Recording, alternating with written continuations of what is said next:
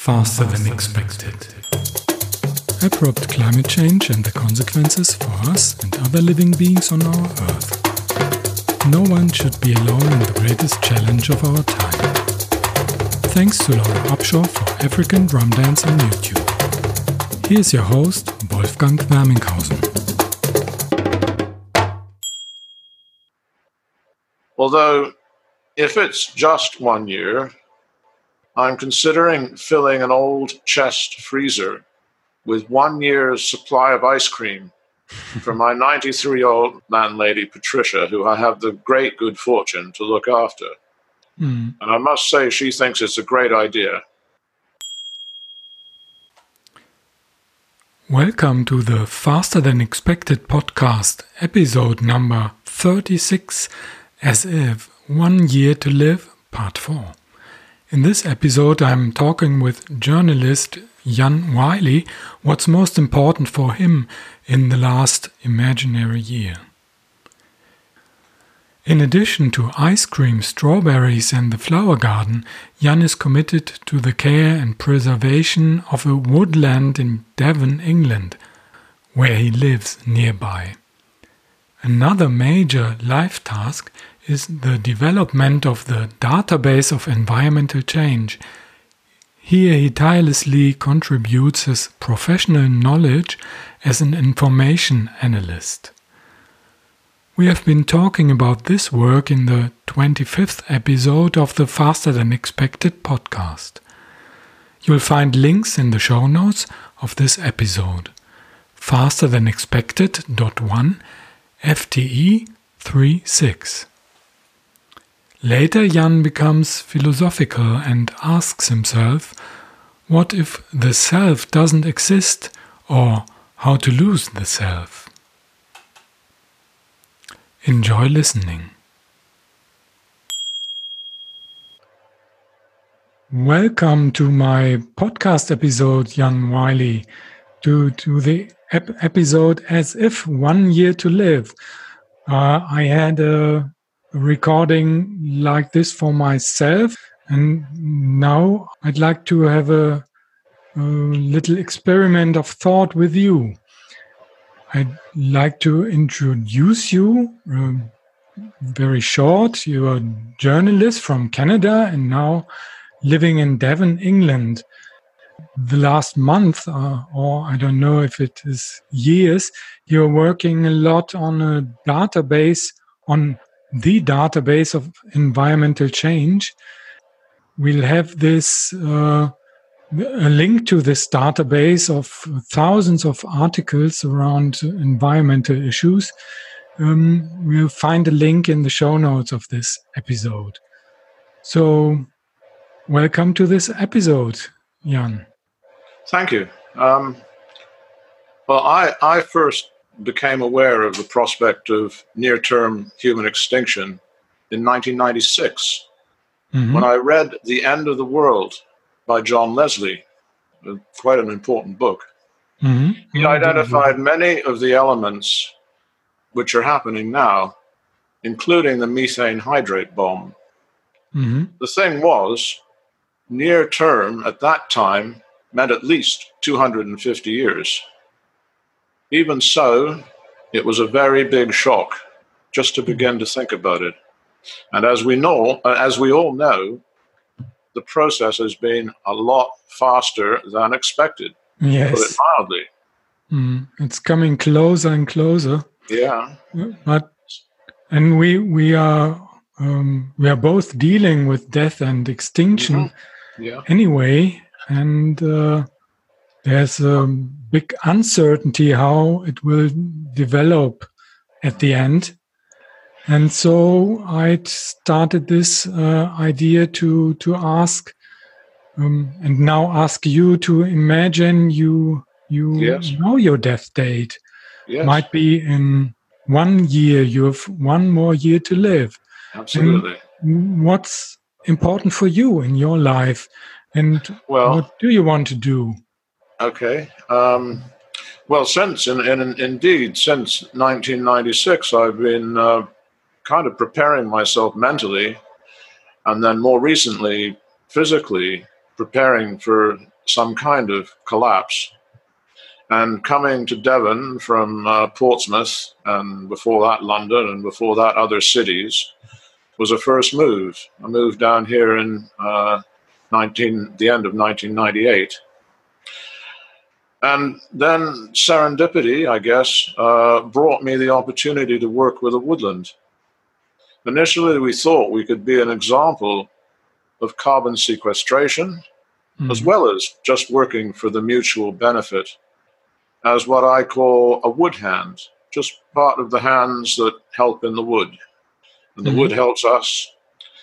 Now, I'm afraid, it's too late for carbon sequestration, so we just work together for the sake of it and to protect ourselves for as long as possible.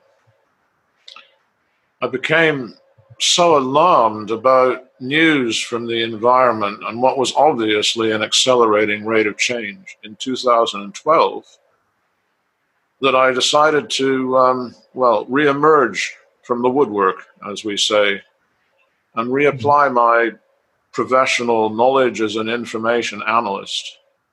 So I started working again with my long-term collaborator, Simon Eaton, who is a gifted developer of database software and user interfaces. So that's how we can now offer the database of environmental change, which is designed to help people understand the bigger picture of what's happening and the implications, which I keep updating at a rate of about 50, usually very frightening articles every day. Still, I must say that after 15 years of fairly relaxed preparation, our little community here in Devon, and it consists of wood hands and various other people that we share beliefs and attitudes, we're pretty much ready to go, to coin a phrase, on a physical and creature comfort level anyway. I mean, originally the idea when I first moved down here, was to disconnect from civilization, work with a woodland and a small group of like-minded people, just because it's the only honorable thing to do when you see through the cruelty, the skullduggery, and fakery of the established order. And I thought perhaps we might even be an example for others. So on this level, the 1 year drop deadline will not change a lot.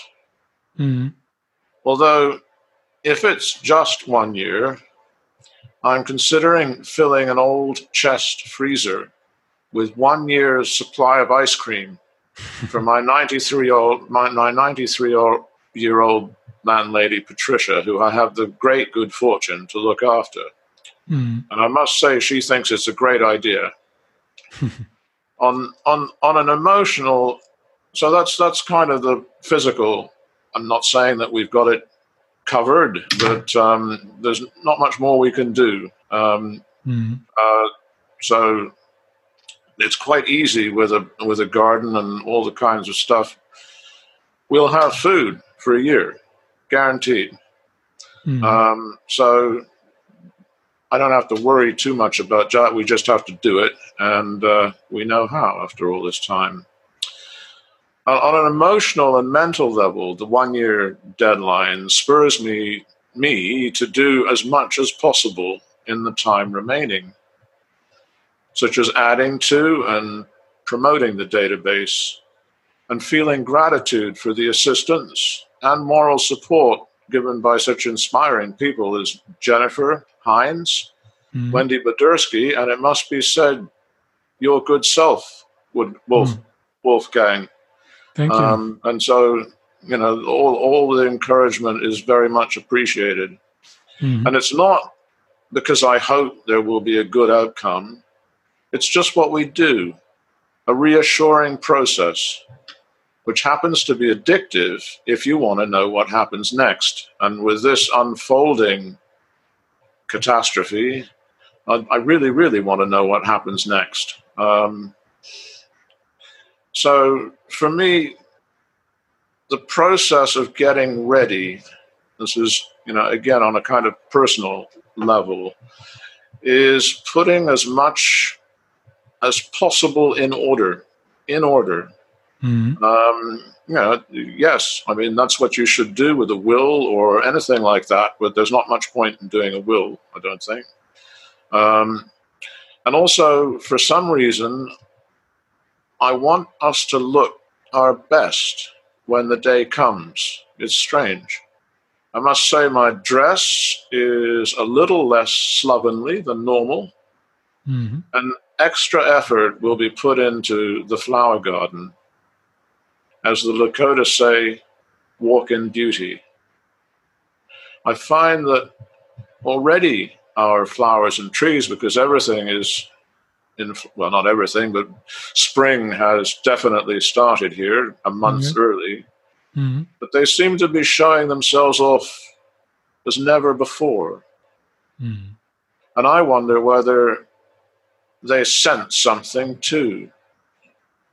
If so, then they might sense my heightened gratitude and appreciation for them too. My other priority for this last year is exploring why humanity got itself and the rest of life into this hideous predicament. It's not just the fault of Donald Trump and the oil and chemical companies. It's not even what Guy McPherson so brilliantly called the heat engine, which is civilization. What if big brains tricked, quote, us into believing in the reality of a self which is separate from the world, with its own special interests and attitudes? If so, it pushes humanity into the trap of duality, just as it says in Genesis. Duality is the fruit of the tree of knowledge of good and evil, from which all other dualities flow, up, down, big or small, physical or mental, causes or effects, happy or sad, sane or insane, sinner or savior, 0 or 1. The dualities are everywhere we look, even unto life or death and being or nothingness. What if the universe is not like that? What if this self thing does not exist?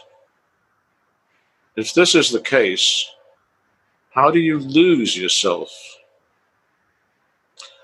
Funnily enough, we do it all the time, but always forget when we come back to our sense of being a self in the world of others. If you really lost yourself, there'd be nobody to die or even notice a state of change or a change of state.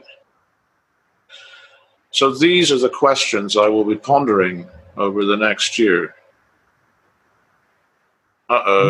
Questions or answers? Yet another duality. I'm afraid there may be no way to think our way out of the trap. That is why we plan to do at least 2 Inepi Lakota-type sweat lodges in the woodland, because they are all about forcing you to give up yourself to nature and to all our relations. And so we can say mitaquiasin. That's for the sake of all our relations. And if I accomplish that in the next year, I guess I'll die. Will it be happy? I don't know. There may be nobody there to die. Oh, yes. Big